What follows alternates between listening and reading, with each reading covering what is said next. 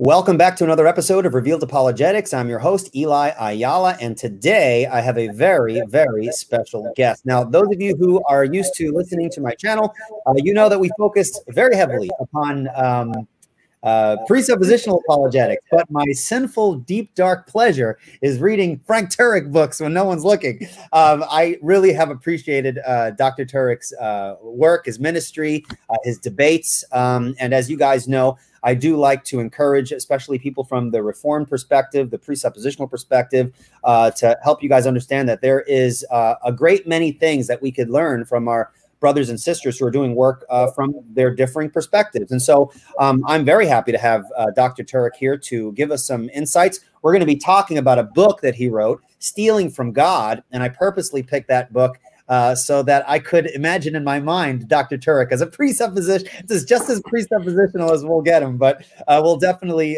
be able to find a lot of common ground and a lot of common use with the sort of arguments that he uses in that book. So without further ado, Dr. Turek, why don't you introduce yourself to the folks listening in? Well, thanks, Eli. Yeah, great being with you. I guess we're predestined to be here together. That's right. Amen. Yeah, we have a ministry called crossexamine.org. That's cross-examine with a D on the end of it. And we do a lot of college events. We go to colleges and present evidence that Christianity is true, churches, high schools as well. And if people really want to get an idea of what we do, they go to crossexamine.org and also go to our crossexamine.org YouTube channel, because there's about 800 Q&A videos there. Most of them are short Q&A videos, anywhere from 2 to, say, 7 minutes. Questions that are asked at a college campus. So that'll give you an idea of what we do.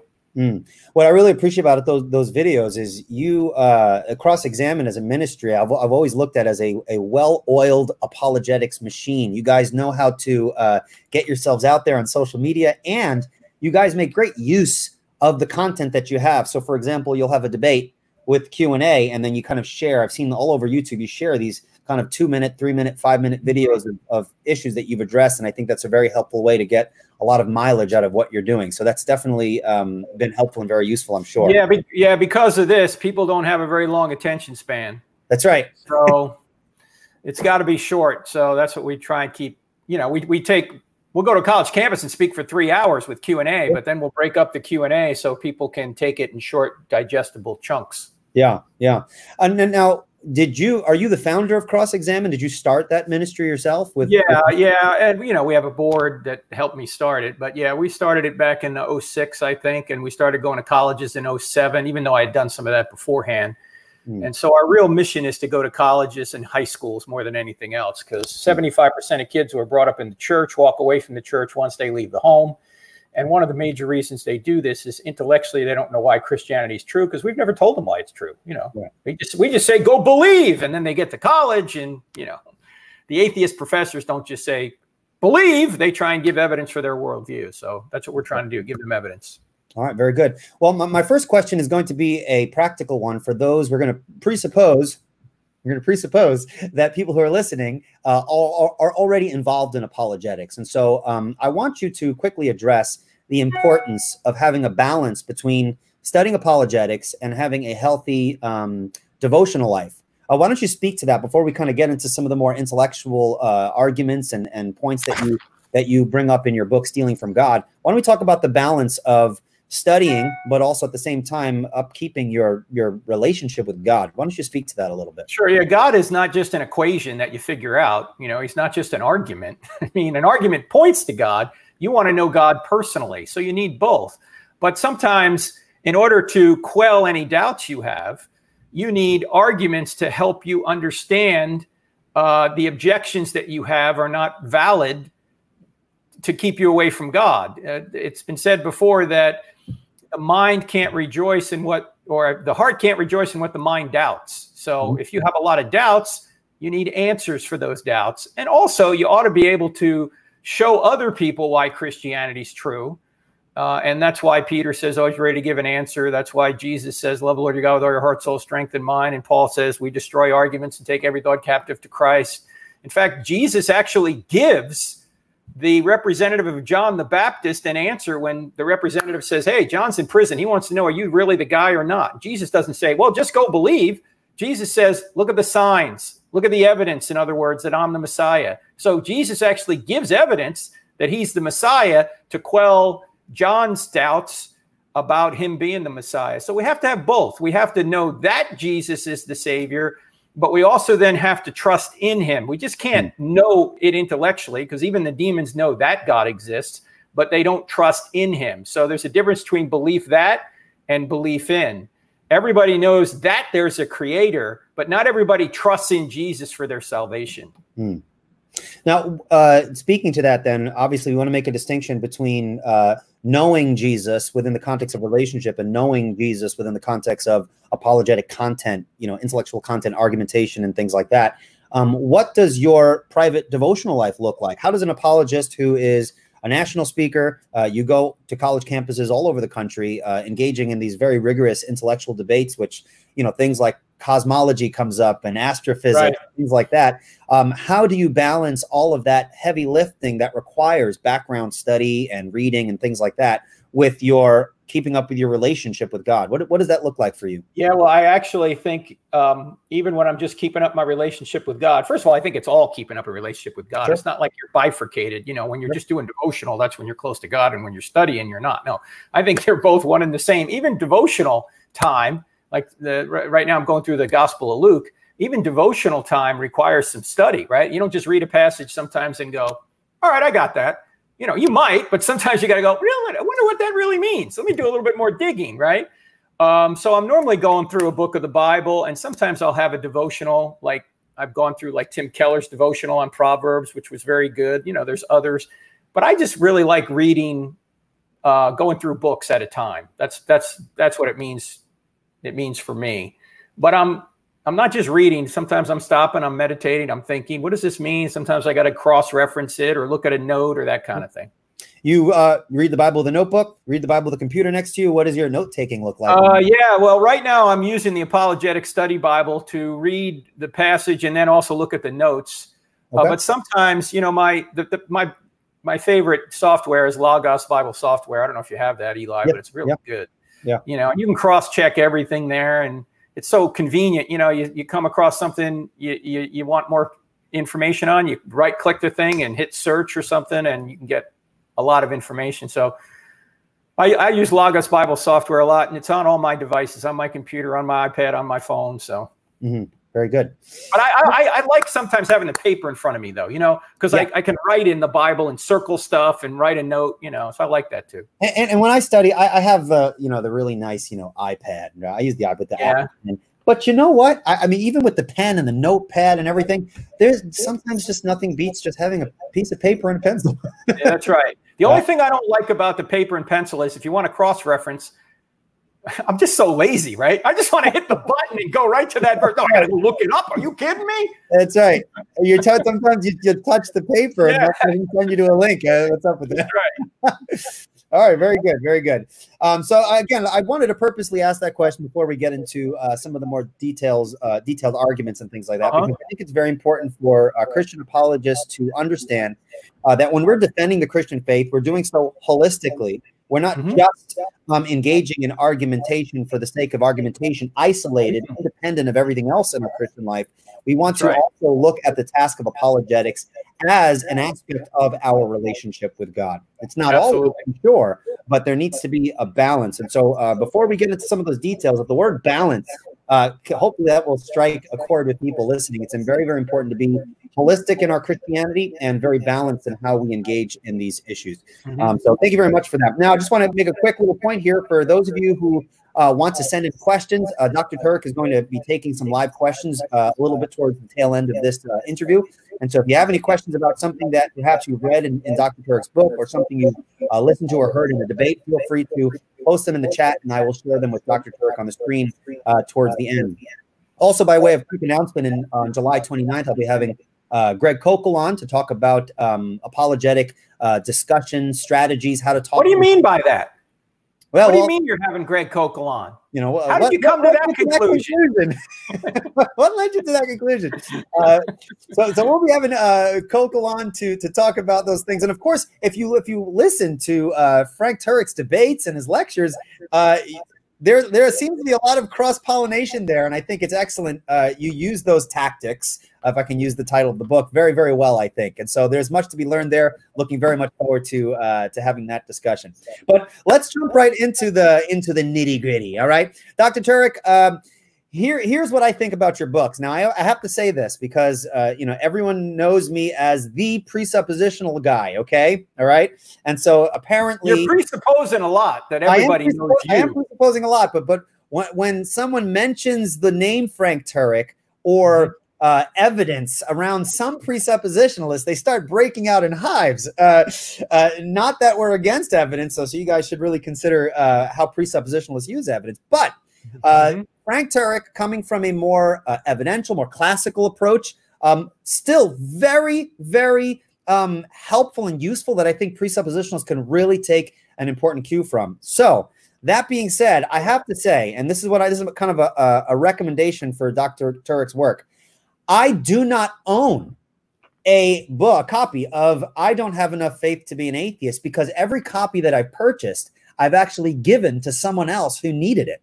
So I own it on Kindle, and I wish I had. I'm probably going to order another physical copy. But as a presuppositionalist, I have still been able to understand the importance of digging into some of those specifics, and have been really urged to give it to people who really want to dig deeper. So I very much appreciate the value of what you have to offer, even despite our methodological differences. So I highly recommend I Don't Have Enough Faith to Be an Atheist and Stealing from God, which is where Dr. Turek is somewhat of a presuppositionalist, if I can poke a little fun there. I think he does an excellent job in that book. So let's jump right in there. So in your book, you list 6 things that you argue atheists steal from God in order to make their case. Why don't you just quickly kind of list those 6 points in your book that you use? If you remember, I have the list here, but perhaps you can. Well, yeah, it's in an acronym CRIMES, so it's easy to remember. CRIMES: causality, reason, information, morality, evil, and science. Okay. These are all things that atheists say point to atheism, or some of them they say point to atheism, when my point is none of these things would exist unless God existed. And let me just give you one example, we can't cover them all, but evil, for example, that's the E in crimes. People will say, well, there can't be any God because there's too much evil in the world. And as soon as you ask them the question that, say, Greg Koukl would ask, what do you mean by evil? Give me an example of what you mean by evil. They might say, well, murder is evil, rape is evil. You go, no, time out. I don't want examples of evil. I want a definition of evil. What is the definition of evil? And they will have a very hard time coming up with a definition of evil without reference to good, because evil does not exist on its own. It only exists as a privation or a lack in a good thing. For example, evil is like cancer. If you take all the cancer out of a good body, you got a better body. But if you take all the body out of the cancer, what do you got? No body. You got nothing, right? It doesn't exist unless it can exist in a good host. Well, that's what evil's like. Evil cannot exist unless good exists, but good can't exist in an objective way unless God exists, because what all men mean by God is the greatest possible being, the God of goodness, of justice, of righteousness. Whoever that being is the standard of goodness, righteousness, and justice. And so if evil exists, good exists. But if good exists, God exists. So atheists are actually stealing from God when they claim there's too much evil in the world. They're admitting God exists implicitly by even making that claim. What I appreciate about that tactic, like, what do you mean by evil? I think even I tend to think very much within the context of worldview. And so what I like about that question is not giving me examples of what you think are evil, but tell me what evil is from your worldview. And I think that's a very powerful way to bring out that, well, wait a minute, given my worldview, how do I determine what's evil? So I do like that kind of an indirect internal critique where you force them to kind of define it within their own context and then pull the rug right out from them. And as you know, many of the atheists today, most of them, and the book is really written to the majority of atheists who are materialists. You know, there is no immaterial realm. If we're just moist robots, if we're just molecular machines, because there is no immaterial realm, we're just driven completely by the laws of physics, then how can there be such a thing as good or evil? Good and evil are moral terms about an immaterial reality. They're not terms about physical reality. They're not, goodness isn't made of so much carbon and so much oxygen, or, justice isn't a molecule, right? I mean, these are immaterial realities that are grounded in an immaterial being that we would call God. All right, very good. Real quick, kind of a tech issue. Someone is messaging me here. There's a lot of reverb when I'm speaking because I think you're not wearing headphones. I don't know if that affects. I don't know if you have headphones. If you don't, well, actually, I do a lot of live streams on this, and I never wear headphones and don't have reverb. Let me just turn the volume down. Go ahead, try it now. Say something. All right. Hello. Welcome. Yeah. I can hear you just fine. Okay. All right. Well, I'll just try my best not to talk over you or whatever. I think it'll be fine. All right. So you started with evil. I think that's a really good place to start. But really, you can start with any of these points, right? Why don't we begin with causality? What is it about causality that you think atheists are borrowing that concept, but it doesn't make sense within their perspective? How doesn't causality make sense within an atheistic perspective? How is the atheist stealing from God by assuming causality? Well, you've probably heard atheists say this: there's no evidence for God. Well, of course, yeah. And when they say that, of course, you could say something like, "Well, what do you mean by evidence?" or "What evidence would convince you?" Sure. You could go down that route. But what I prefer sometimes now to say, Eli, is this: why is there evidence for anything? Forget God for a second. Let's just talk about evidence for anything. Why is there evidence that if you put 2 parts hydrogen and 1 part oxygen together, you always get water? Well, because there are natural laws out there, and there's natural cause and effect, that every effect has a cause. And our minds can ascertain truths about the real world through our senses. Now, what best explains that? No intelligence or intelligence? Why is the universe so orderly? Because there's an orderer behind it. That seems the best explanation. And explanation presupposes cause and effect, right? So when atheists are talking about evidence, they're presupposing they're living in a world where evidence should exist. They're presupposing they're living in a world where reliable cause and effect exists, and where natural laws are repetitive and consistent. And they're living in a world where 3-pound brains through senses can actually know things about things external to their skulls. And they're living in a world whereby these things are consistent. And the sun came up today in the east, and it's going to come up tomorrow in the east. These seem to me to be better explained by a mind, by intelligence. In fact, let's take reason for example. I can't say anything better than C.S. Lewis. I don't know if you can, but I can't, right? I want to read something that C.S. Lewis said about reason that I think is just so brilliant. And this is similar to the argument I'm making in the Stealing from God book when it comes to reason. Here's what he said. Check this out. He said, suppose there were no intelligence behind the universe. In that case, nobody designed my brain for the purpose of thinking. Thought is merely the byproduct of some atoms within my skull.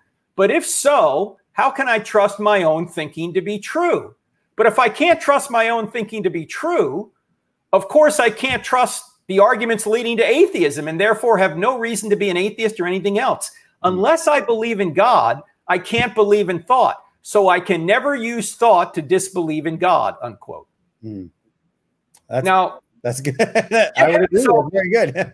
he is pointing out that if our brains aren't created by intelligence, why should we believe anything we think, especially if materialism is true and we're completely controlled by the laws of physics? We can't follow the evidence where it leads. Sure. We're not free will creatures. We're just moist robots. We're just molecular machines. And that reason shouldn't exist in a world like that. Well, we're not in a world like that. We're in a world that was created and sustained by an orderer.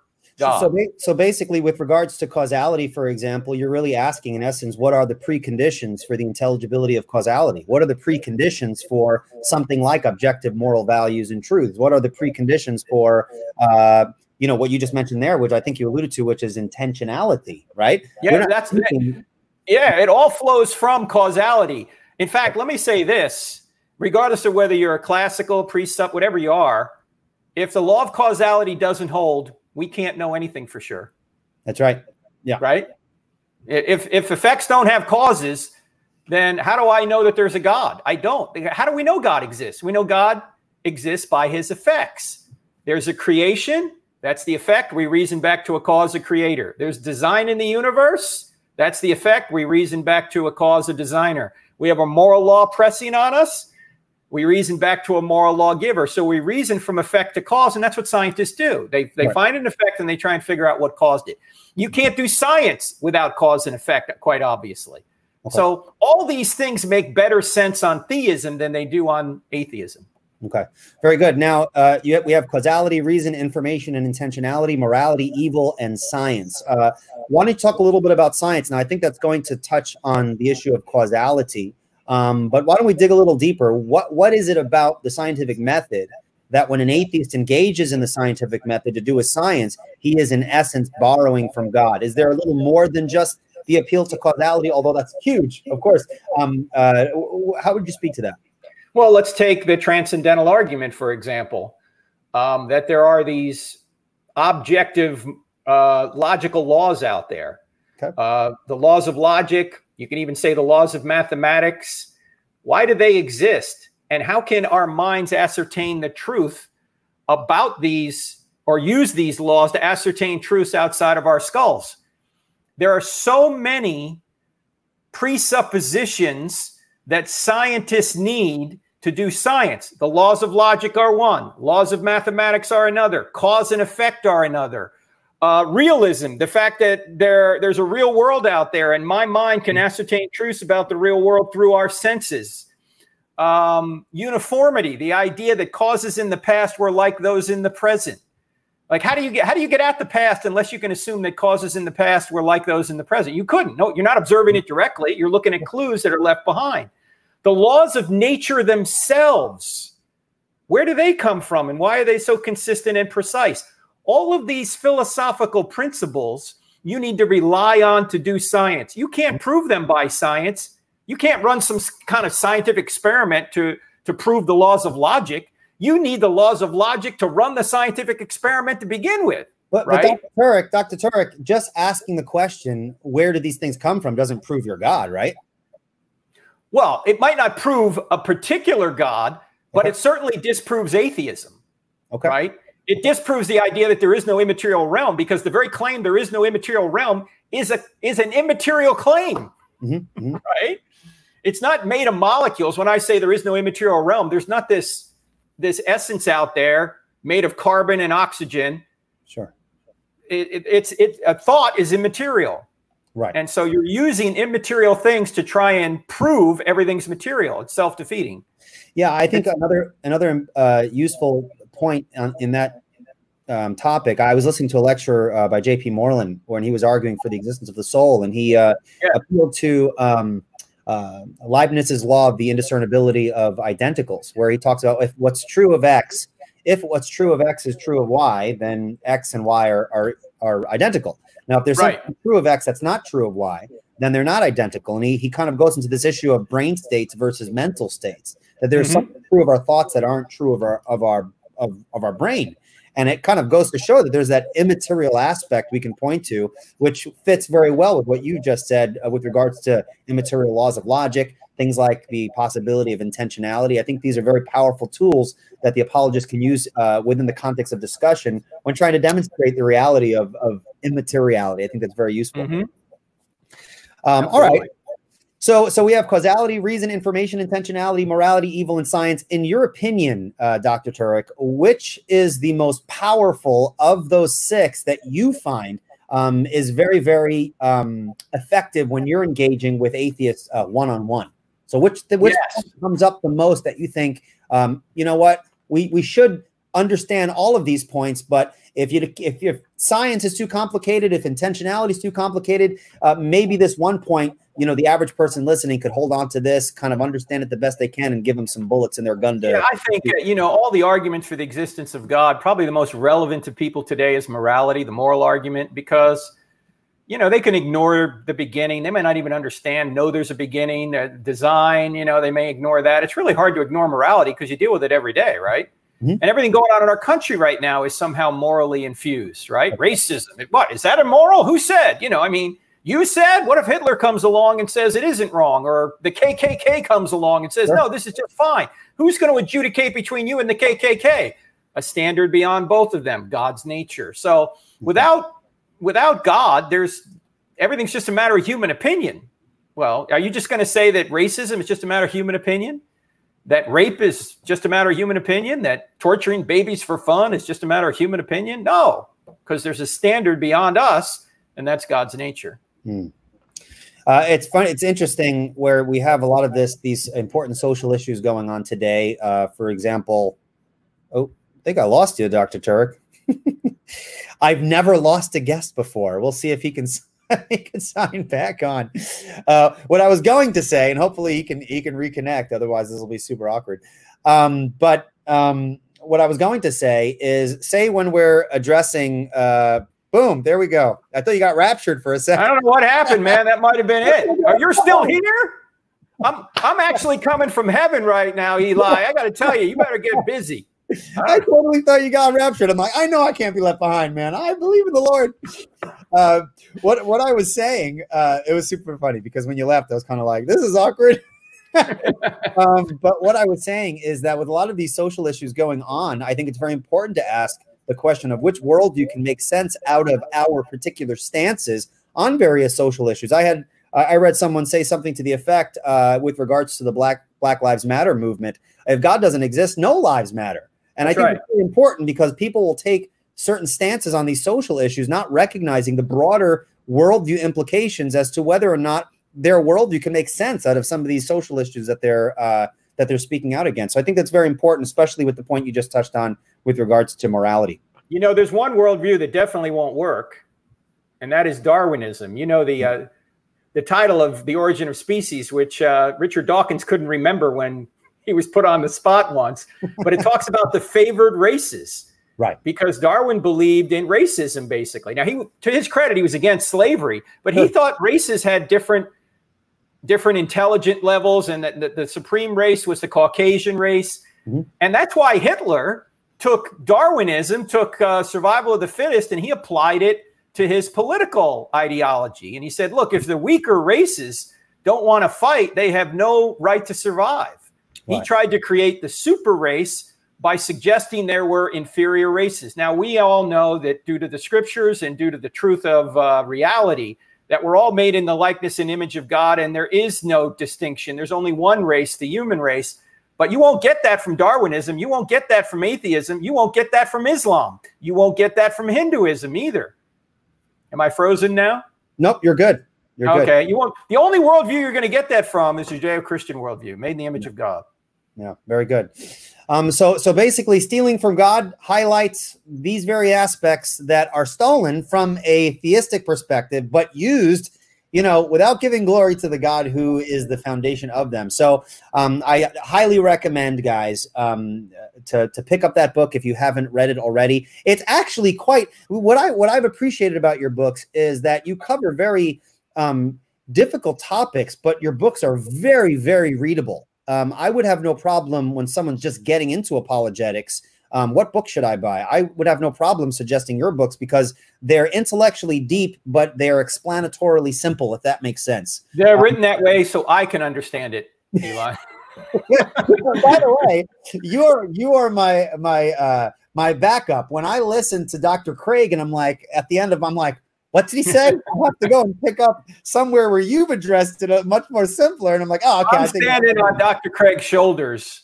You know, if it wasn't for him, I couldn't do what I do.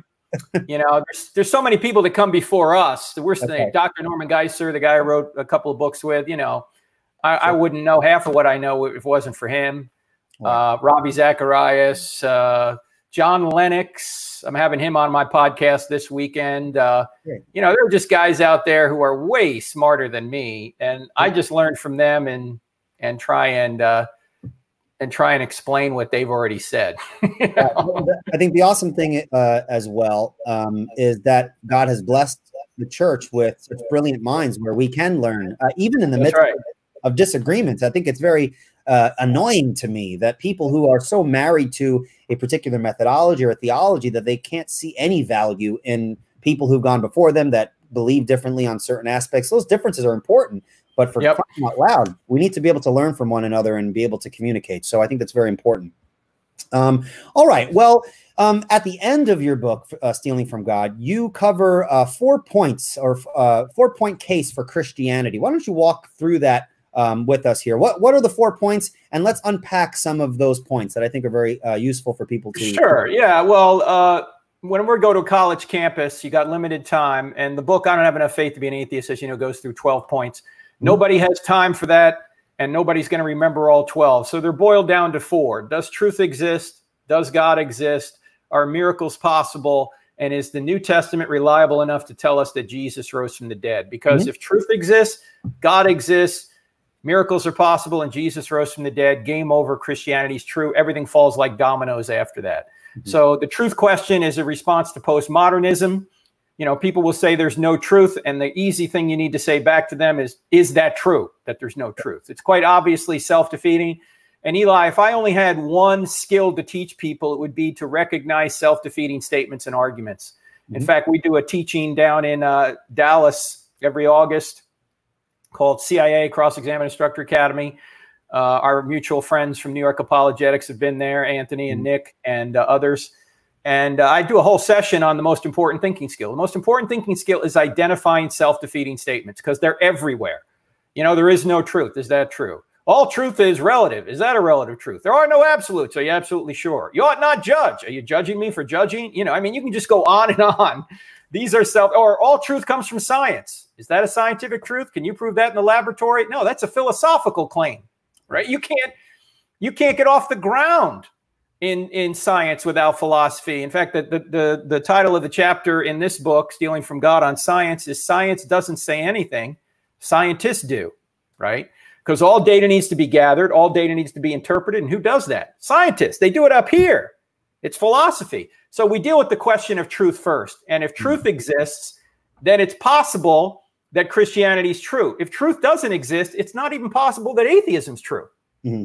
Right? Dr. Turek, I've heard some Christian apologists. I won't mention any names, but I did read someone post. He's a Christian apologist. He says certainty is overrated. And I think he was trying to suggest that we really can't be certain of. There are certain things ultimately we can't be certain about. And I was thinking, like, that sounds. I mean, your voice when in your podcast is the opening line. You know, is that true? I was like, are you certain of that? In my mind, it's are you certain of that? Yeah. Well, I mean, it is true that there are certain. I'm using the wrong word here. There are particular things that we can know with more certainty than other things. Okay. Right. Obviously. But yeah, you have to exist to know you exist, right? You have to. I'm certain I exist, right? Otherwise, I couldn't know anything else, right? I mean, there are some things that you're more certain of than others. Am I certain the laws of logic exist? Yeah, I'm using them. If I deny them, you know, I'm using them to deny them, right? If I say the laws of logic don't exist, I'm actually using the laws of logic to say that. They're transcendentally true. They're true by the impossibility of the contrary. Right. Yeah. Right. Yeah, you're using the laws of logic to even say that. That's right. Right. So, yeah, but I think maybe what that guy was getting at was the fact that atheists demand certainty. Well, hold on, dude. You don't know atheism's true for certain, right? You're making a probability argument. That's right. Okay. And so that's just the nature of being a finite being. Of course. Right. Even appeals to probability presuppose certain certainties. They do. In fact, I had a debate with Jeffrey Lauder, probably the best atheist I ever debated, because he actually read my book and he gave arguments for naturalism. And he was using probability theory to try and disprove Christianity. And I said, well, wait a minute. Probability theory presupposes order, presupposes mathematics. Where do those things come from? Right. Right. Right. All right, very good. So, so does truth exist? Okay, obviously it does. To deny it is to affirm it. So that's a great section in your book that highlights those self-defeating elements of denying truth.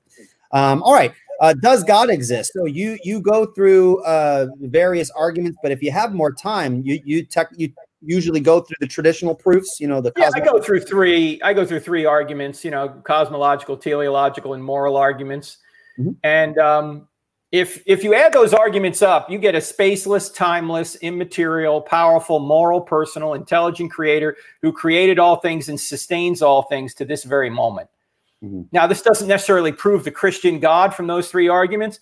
It could be the Christian God. Mm-hmm. We have to know who Jesus is to know whether the creator of the universe is Jesus. It's not Allah or some other theistic God.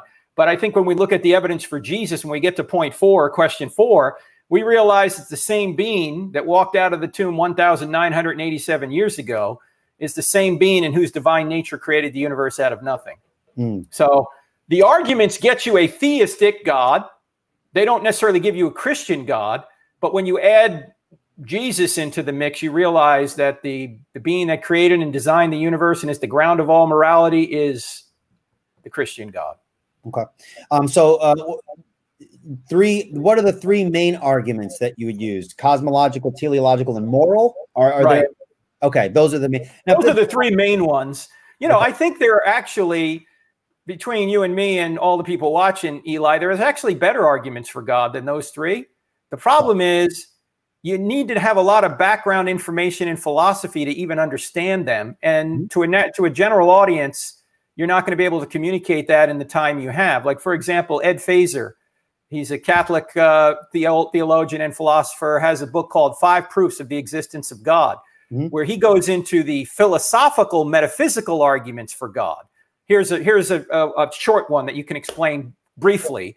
Everything we know on Earth here is composed. We're composed. We're made of parts, right? But something that's composed is put together by something outside of itself. But you can't go on an infinite regress of composers. Eventually, you got to get back to an uncomposed composer that composed all the composed things. That uncomposed composer is simple, has no parts itself, right? So that's one way you can get back to a simple being.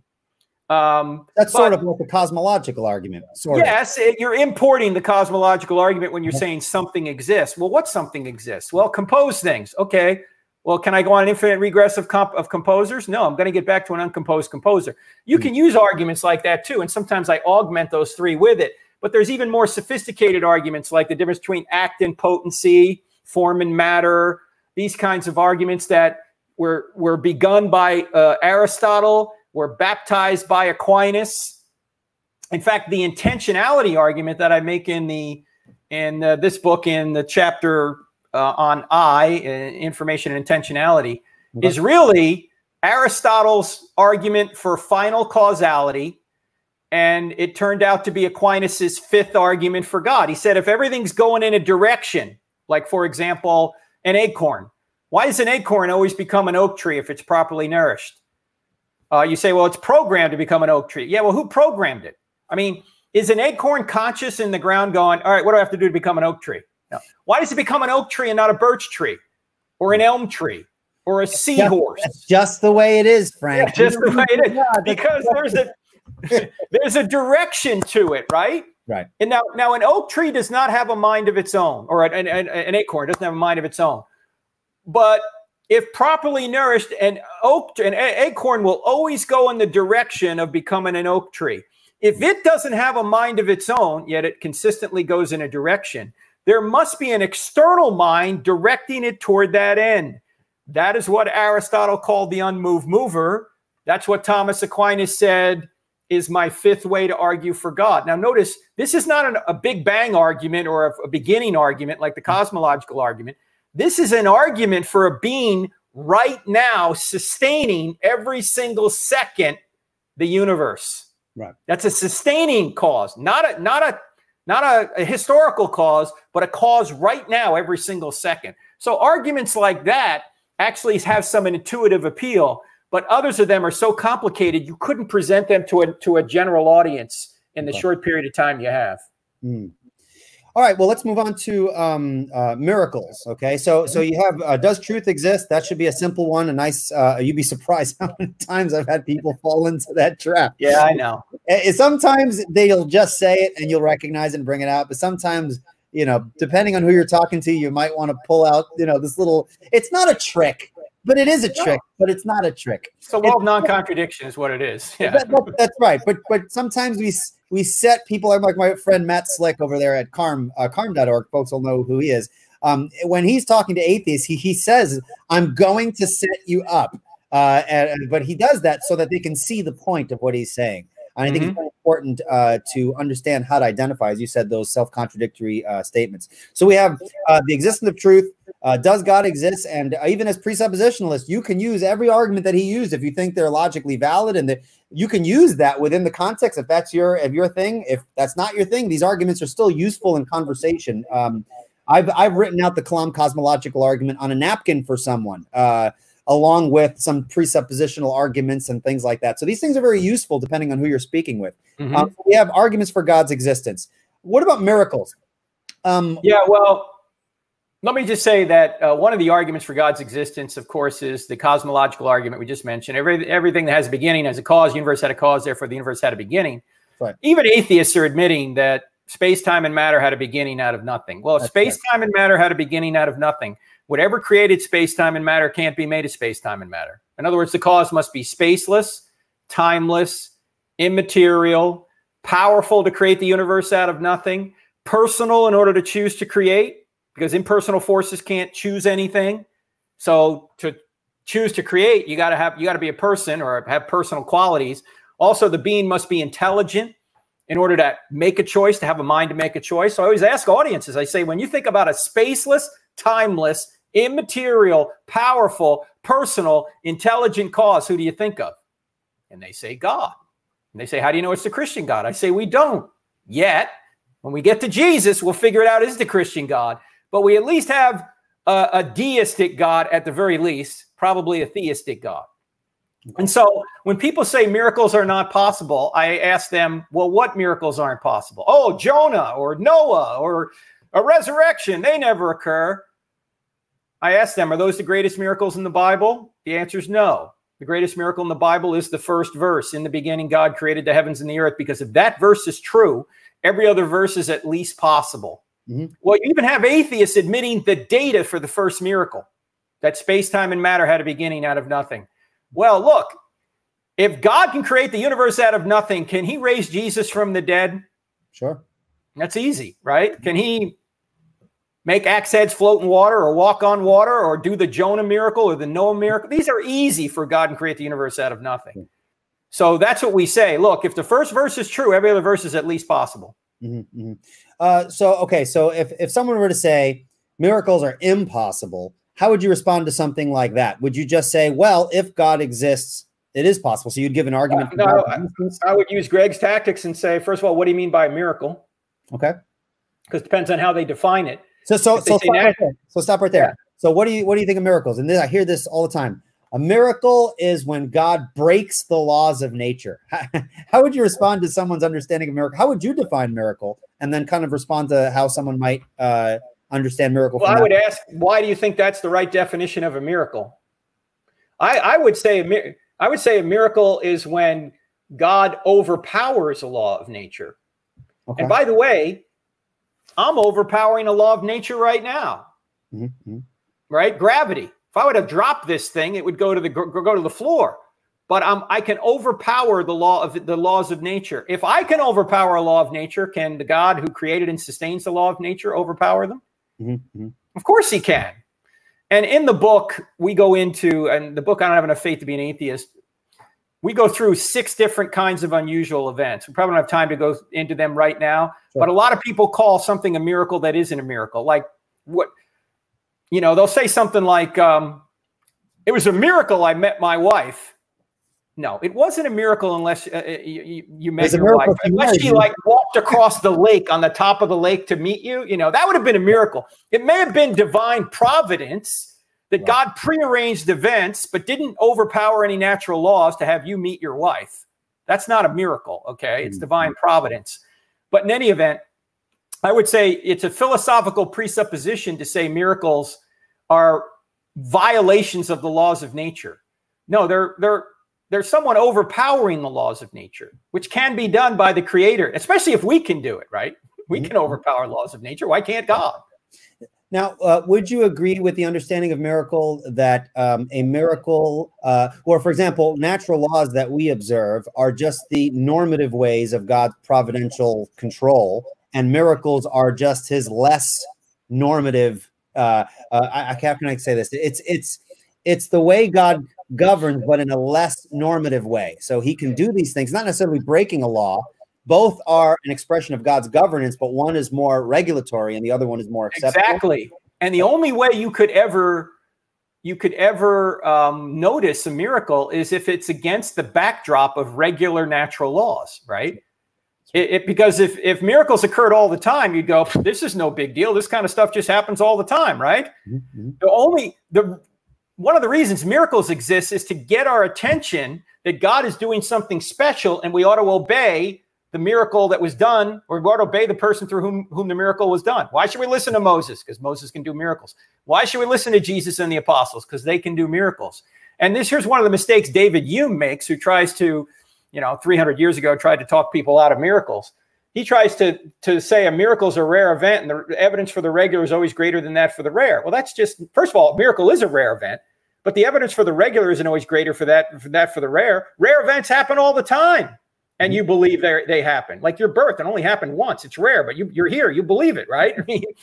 But not only that, miracles have to be rare if they're going to get our attention. I mean, imagine if, say, resurrections occurred all the time. What would the resurrection of Christ mean to us? We go, hey, it's no big deal, right? I mean, you go to somebody, you go, Jesus rose from the dead for your sins. And the guy goes, so what? Uncle George just rose from the dead 2 weeks ago. Right.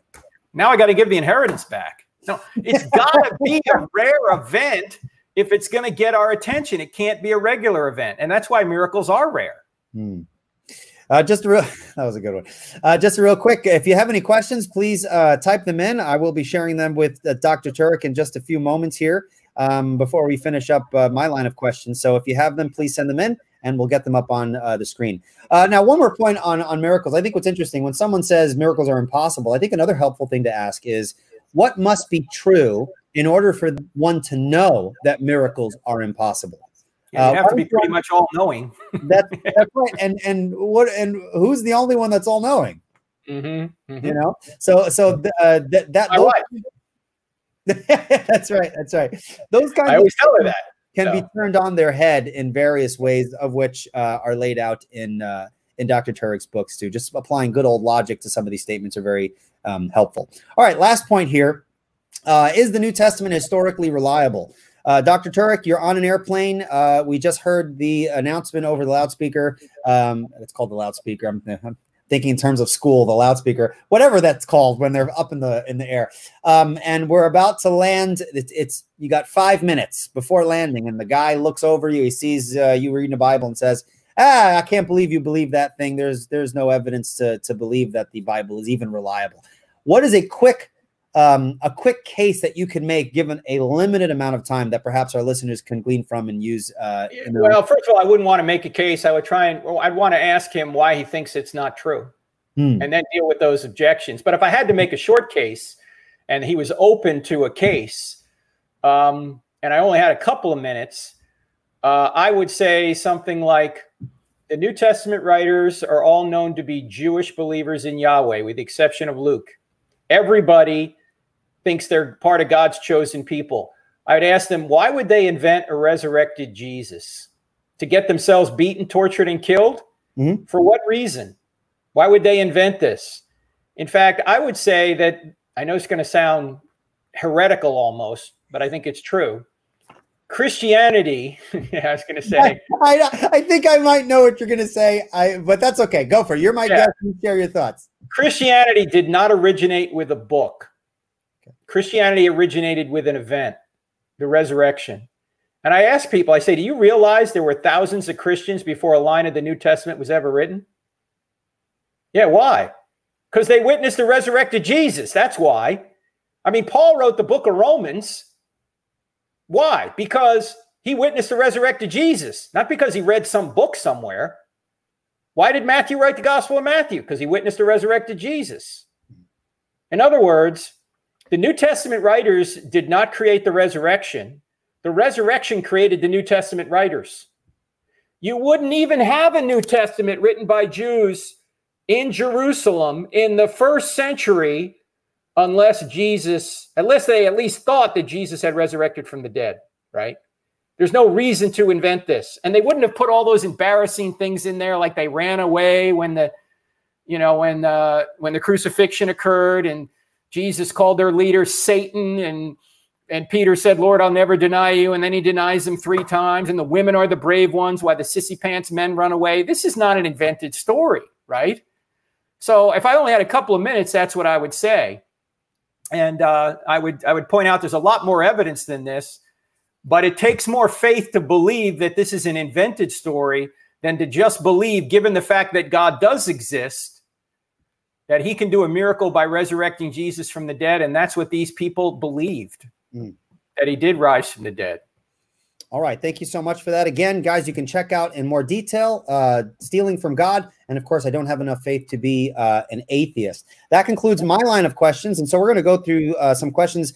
The question will pop up on the screen, Dr. Turek. And please, I don't mean to be rude when I'm looking down. It's only because— No, go ahead. All right, I'm not trying to. The answer to the first question is false. Let's go to the second question. No, the answer is Jesus. Come on, man. You should have the Sunday school. We learned that in Sunday school.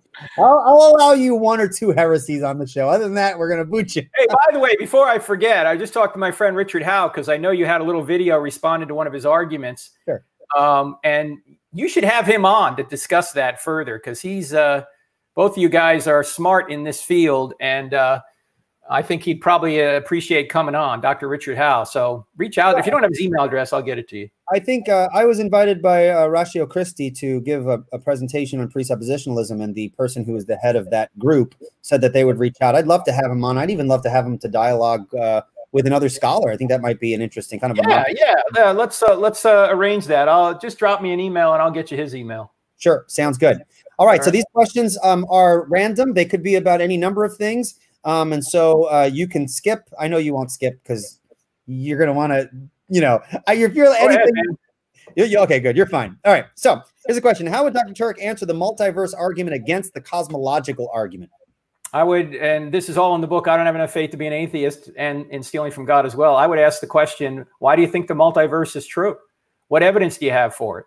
Turns out there's no evidence for a multiverse. There's no way to observe these universes external to us. Secondly, as even many atheists have admitted, including Paul Davies, of an astronomer from Arizona State, he says the multiverse is a dodge. It's trying to avoid the obvious implication that the universe is extremely fine-tuned, designed for life, that there's a designer out there. Nobody would be positing multiple universes if the universe didn't appear to be so designed. And what the multiple universe theory is trying to do is it's trying to multiply the chances that this universe just got this way by chance, whatever that means, that there's no intelligence behind it. That if you have enough universes, one of them is going to be fine-tuned like ours. And William Lane Craig has a little video on this. If they go to reasonablefaith.org, they'll see some other problems with it, including the fact that who's generating these universes? It almost seems like you'd need some fine-tuned creator, or a creator who can fine-tune these universes into existence themselves. So you don't really get, you don't get rid of the need for a creator. In fact, one of the proponents of the multiverse is a guy by the name of, oh man, why is his name escaping me all of a sudden? Alexander Vilenkin. Alexander Vilenkin, who says, and he has a book on it, Many Worlds in One. He says, look, even if there are other universes out there, the whole show, all the universes together need a beginning. Now, he doesn't think the beginning points to God, but I would say the best evidence is that if there are other universes or just this universe, you still need a God. You still need a creator, a spaceless, timeless, immaterial, powerful, personal, intelligent being to create it all. Very good. Next question. Are there any quantum cosmological models that creationists can affirm? Well, William Lane Craig is much more an expert on this than me, and he says there's at least 10 different models of, if I'm understanding the question correctly, of the quantum realm. And he said nobody knows what the right one is, okay? Some of them are deterministic, others are not. So, and I'm reminded of what the great atheist physicist, Richard Feynman said. He said, if anyone tells you that they really know what's going on at the quantum level, they're lying. So I don't know what's going on at the quantum level, but according to the experts, there's at least 10 different interpretations of the quantum level, and some are deterministic and some are not. So who really knows? Here's a question. I'm asking, wondering now, quantum cosmological models, are they conceptual models, or are they like models that are empirically equivalent? So are they things that people can observe, or are they kind of just conceptual schemes to use to as I understand it, many of them are just conceptual schemes. Okay. And but as I say, I'm not an expert in that, and Craig has some writings on it on his website, reasonablefaith.org. So if you want to go further, I'd recommend going there. All right, not a question, but a couple of statements that I think would be cool and encouraging based on something you had done with Dr. Michael Brown. Someone says here, a few days ago, I watched a debate between Dr. Frank Turek and Michael Brown against two people advocating for Christian homosexuality.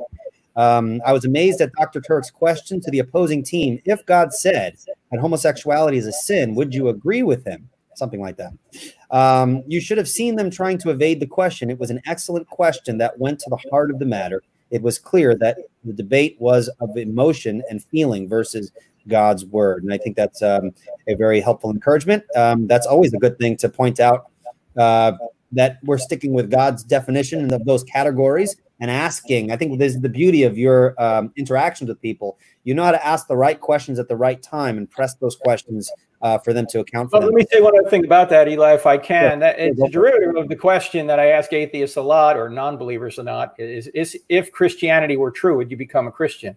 And many times their honest answer is no, because the problem isn't in their head, the problem's in their heart. They don't want it to be true. They don't want there to be a God because they want to be God of their own lives. They're not on a truth quest or on a happiness quest. And they think happiness is best achieved by avoiding God and doing what I want to do. So I see so many of the issues related to people not being Christians as being volitional rather than intellectual. And I'm an apologist. I think giving people reasons is important. But so many times they don't care about reasons. They want to suppress the truth, as Paul says in Romans 1, because they want to go their own way. And by the way, sometimes we want to do this too, right? It's inconvenient being a Christian. It'd be a lot easier making it all about me all the time, you know? So it doesn't just affect non-believers, it affects us as well.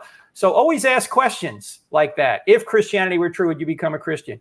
If God really defined, because it comes from his nature, if he really defined for us saying that only sex between a man and a woman inside of marriage is moral, every other kind of sex isn't, would you agree with him? No. Okay, well, no sense me trying to talk you into believing in God then, because it doesn't matter. You're not going to want to. You're not going to obey him anyway. Anyhow. So far, this is my favorite question. I want to be a better apologist. Is it necessary that I get semi-rimless glasses like you and Frank? Absolutely. You should presuppose the semi-rimless glasses if you want to be an apologist, because you look more intelligent with glasses, right? You see, come on. No, you got to have glasses on. Shows you've been studying. I was asking my wife, because my glasses are feeling a little uncomfortable. I was like, should I do my contacts when I go on with Dr. Turek? She's like, no, just leave the glasses on. So no. You always look smarter with glasses. You could be a complete doofus, but you got glasses on? Hey, this guy's a studier. That's right. Forget about it. All right. How would Dr. Turek answer the question of original sin from a non-Calvinist, I presume? He's presuming you're not a Calvinist, viewpoint. Well, it depends on what you mean by original sin. If you mean, did Adam sin, and Adam and Eve sinned and infected the entire human race, and his federal headship is the reason that the race has fallen? Yeah, I agree with that. My co-author, Dr. Norman Geisler, wrote a book called Chosen but Free, responding to the Calvinism issue. And it depends on how you define, as you know, all of the acronym in Calvinism, TULIP. How do you define, total depravity, the first one, T. And Geisler would say that total depravity means that your image of God is effaced. It's not erased. You still have the image of God. You can still know truth, although you have the noetic effects of sin, and that can create a problem for you. If you couldn't know truth, then you couldn't be held accountable for not knowing truth. So we're all fallen, and regardless of original sin, every one of us can admit we've sinned. So regardless of what your theory on original sin is, it doesn't get you out of any problem if you go, well, I don't believe in original sin. Well, you've sinned yourself, so you still have a problem. All right, thank you for that. Is the principle of embarrassment a good argument for the validity of any historical documents? That's the principle where you say they're probably not making it up if they make themselves look bad, or like, you know, the disciples running away at the crucifixion, or some of them even doubting. The amazing thing, if you look at Matthew 28, when Jesus is given the Great Commission, in verse 17, he's got all his disciples there. He's given them the Great Commission, and it says some believed, but some doubted. Jesus is standing resurrected in front of them, and some of them are doubting. You think they made that up? No. If you were trying to pass this lie off as the truth, you would say, we all believed from the beginning. None of us wavered at all. No. I think it is a good argument for the validity of, I would say, most historical documents. I can't speak for all because it depends on what you're talking about, but it certainly seems to be the case for Christianity, for the New Testament documents, because to say things like some doubted just doesn't seem to advance your case. To say that the women were the first witnesses in a culture that did not believe that women were reliable witnesses, at least not on par with men, would hurt your case, not help your case. So why would you say it were true if it really wasn't? Okay. All right. I'm going to do one more question since we are just at the hour mark, and that's the time we agreed to do this. Let's see here. I'm going to pick one that I think... Pick two more. Let's do two more. All right. All right. Thank you very much. All right. So here's a question. Many people are drawn to seeker-sensitive churches where the gospel is rarely preached and most of what is taught is emotional and watered-down theology. How do you recommend approaching the topic without offending the person you're talking to? Approaching the topic of seeker-sensitive churches? That's what it seems like they're asking. Well, I might ask them if they know of Bill Hybels, because Bill Hybels was kind of the father of the seeker-sensitive church. And he admitted a few years back, probably 10 years back, that the seeker church has not made disciples. And that's the role of the church, to make disciples. And so you could just go on his testimony that the seeker church doesn't make disciples. Now, maybe there are churches out there that have a seeker model on Sunday morning, but they have other programs that bring people further into the discipleship mode. Okay, take that on a case-by-case basis. But what we don't want to do is water down the theology so much that we're trying to attract people to a Christianity that isn't true, right? Christianity isn't at all about getting the life the way you want it. It's not all about your best life now. You could get persecuted and killed for being a Christian, just like I'm getting persecuted by this graphic. You can't even see me. But in any event, you know. I was going to take it down, but I wanted to give you the opportunity to revisit the question if you forgot the line of thought there. That was really good. Funny guy. All right. Last question. Can a metaphysical story be borrowed from that assumes it's true? How is one metaphysical story more true than another metaphysical story? I don't know if you understand the question. No, I'm not tracking with the question. So if you know what it is, clarify it. Okay. So metaphysical story, I would imagine, is your theory of reality. If someone has a theory of reality and another person has a theory of reality, can some theory of reality be borrowed from that assumes it? Can one metaphysical theory borrow from another metaphysical theory and still be true?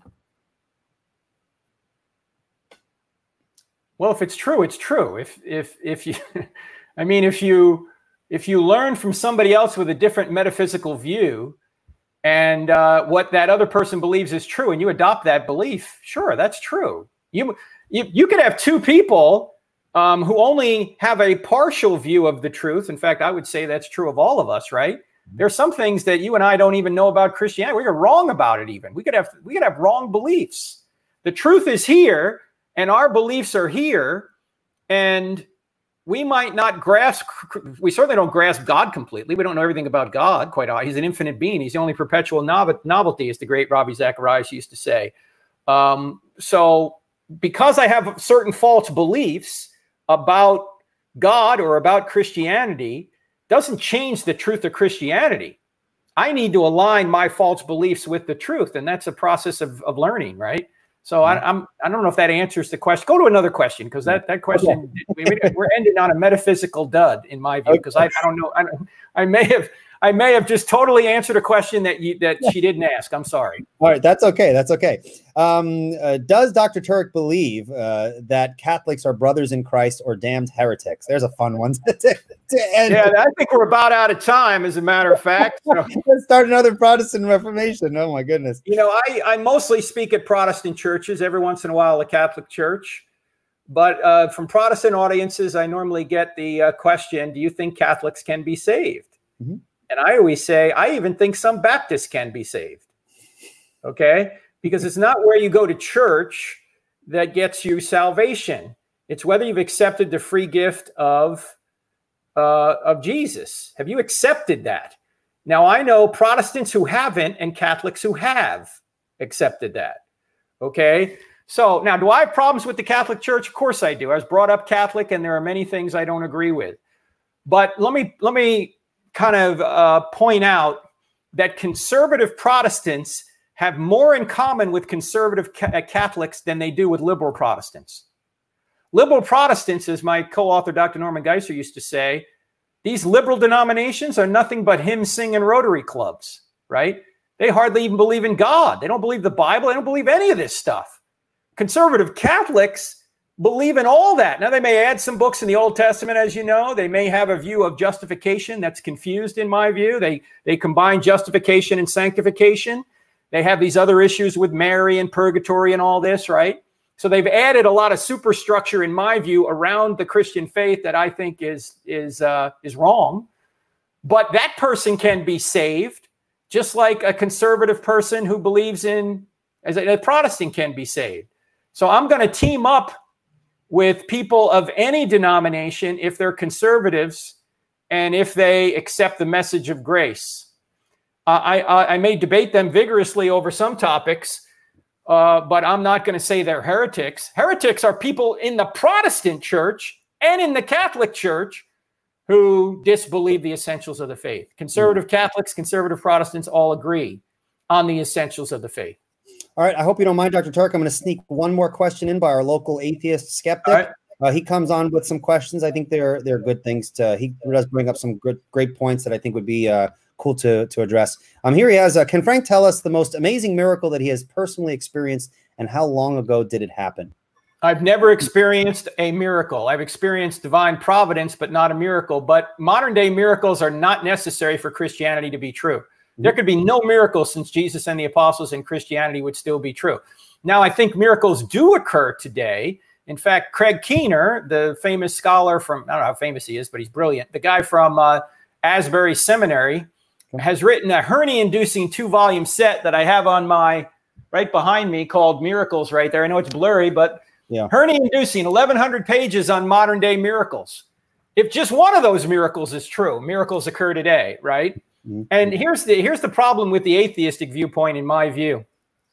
For materialistic atheism to be true, every single spiritual experience and miracle claim in the history of the world has to be false. Mm-hmm. Is that possible? Yeah, it's possible. Is it reasonable? No, I don't think so. Every single one from every worldview has to be false? No, I don't think so. I think there's evidence that miracles have occurred. Certainly the creation of the universe is one. Jesus resurrecting is another. And if God wants to do miracles today, he can. But it's not necessary. Miracles today aren't necessary to prove Christianity. Mm. Yeah, and I think that's a great point. I also, just real quick, if I can just add a little bit, I think a lot of people also look at miracles as a way of validating God, when in one sense it does, but in another sense, our relationship with God as Christians does not depend on whether or not God performs miracles in my life, right? Our knowing that God exists, I would agree with Dr. Craig and others. It's the witness of the Holy Spirit, and so I don't ask God to jump through various hoops so that I would believe in him. I have a relationship with him, and miracles, if he does perform them, are just a side benefit of his expressing his love for me, if it's more personal, or just, helping us acknowledge that he's still at work in the world today. They're not the basis of our faith. And I think that's a very important thing to keep in mind, because we're not putting God to the test and say, well, show me a miracle or else, I think that's I think it is true that the miracle of the resurrection has to have occurred. Otherwise, Christianity is false. As Paul says in 1 Corinthians 15. And that's why I say everything flows from that, because if Jesus rose from the dead, then he is God, and whatever God teaches is true, including the Old Testament, including the promised New Testament, because I just have a personal policy. If somebody rises from the dead, I just trust whatever the guy says, okay? So And I think your point, what Craig will say, there's a difference between knowing Christianity is true and showing Christianity is true. Any witness of the Holy Spirit, if all that's true, I can't show that to you, right? But arguments are arguments that you can use, that anyone can see, and you can show that to others, like the beginning of the universe, the design of the universe, the moral argument, the evidence for the resurrection. These kind of things are ways you can show that Christianity is true, not just know it. Well, thank you so much, Dr. Turek. I know you're a super busy guy, and you have just graciously given me an hour and 11 minutes. So I'll assume that it's going to take a couple seconds to end the broadcast here. But thank you so much. This is very helpful, guys. Please, if you haven't, get your hands on Stealing from God. I Don't Have Enough Faith to Be an Atheist, and check out the Dr. Turek's YouTube channel, where there's awesome 5-minute, 3-minute clips where you can kind of learn how you might respond to some of the average objections you hear out there on the internet and in your interpersonal relationships. Hey, Eli, let me say one other thing, if I can. Tonight at 9 p.m. on our YouTube channel, we're going to have Titus Kennedy on. So anybody watching now in about 4 hours, he is the guy that just wrote this brand new book called Unearthing the Bible. Okay. And he's an archaeologist, a PhD, and we're going to go through the top 10 archaeological discoveries regarding the Bible. And we're going to show you them actually on the live stream.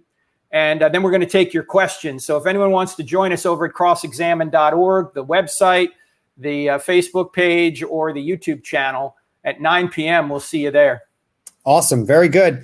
And if you have not already, subscribe to the Revealed Apologetics YouTube channel. And click the notification button to be aware of some upcoming discussions. I'm very happy to hear there was a great positive response from our last episode, where we had Dr. Jason Lisle and Hugh Ross duke it out over the commonly argued debate over the age of the earth. That was very fun, respectful, very informative. So just keep up the notifications, and we're looking forward to a lot of great episodes coming up in the near future. That's all for today. Thank you so much for listening in, and take care, and God bless. Bye-bye.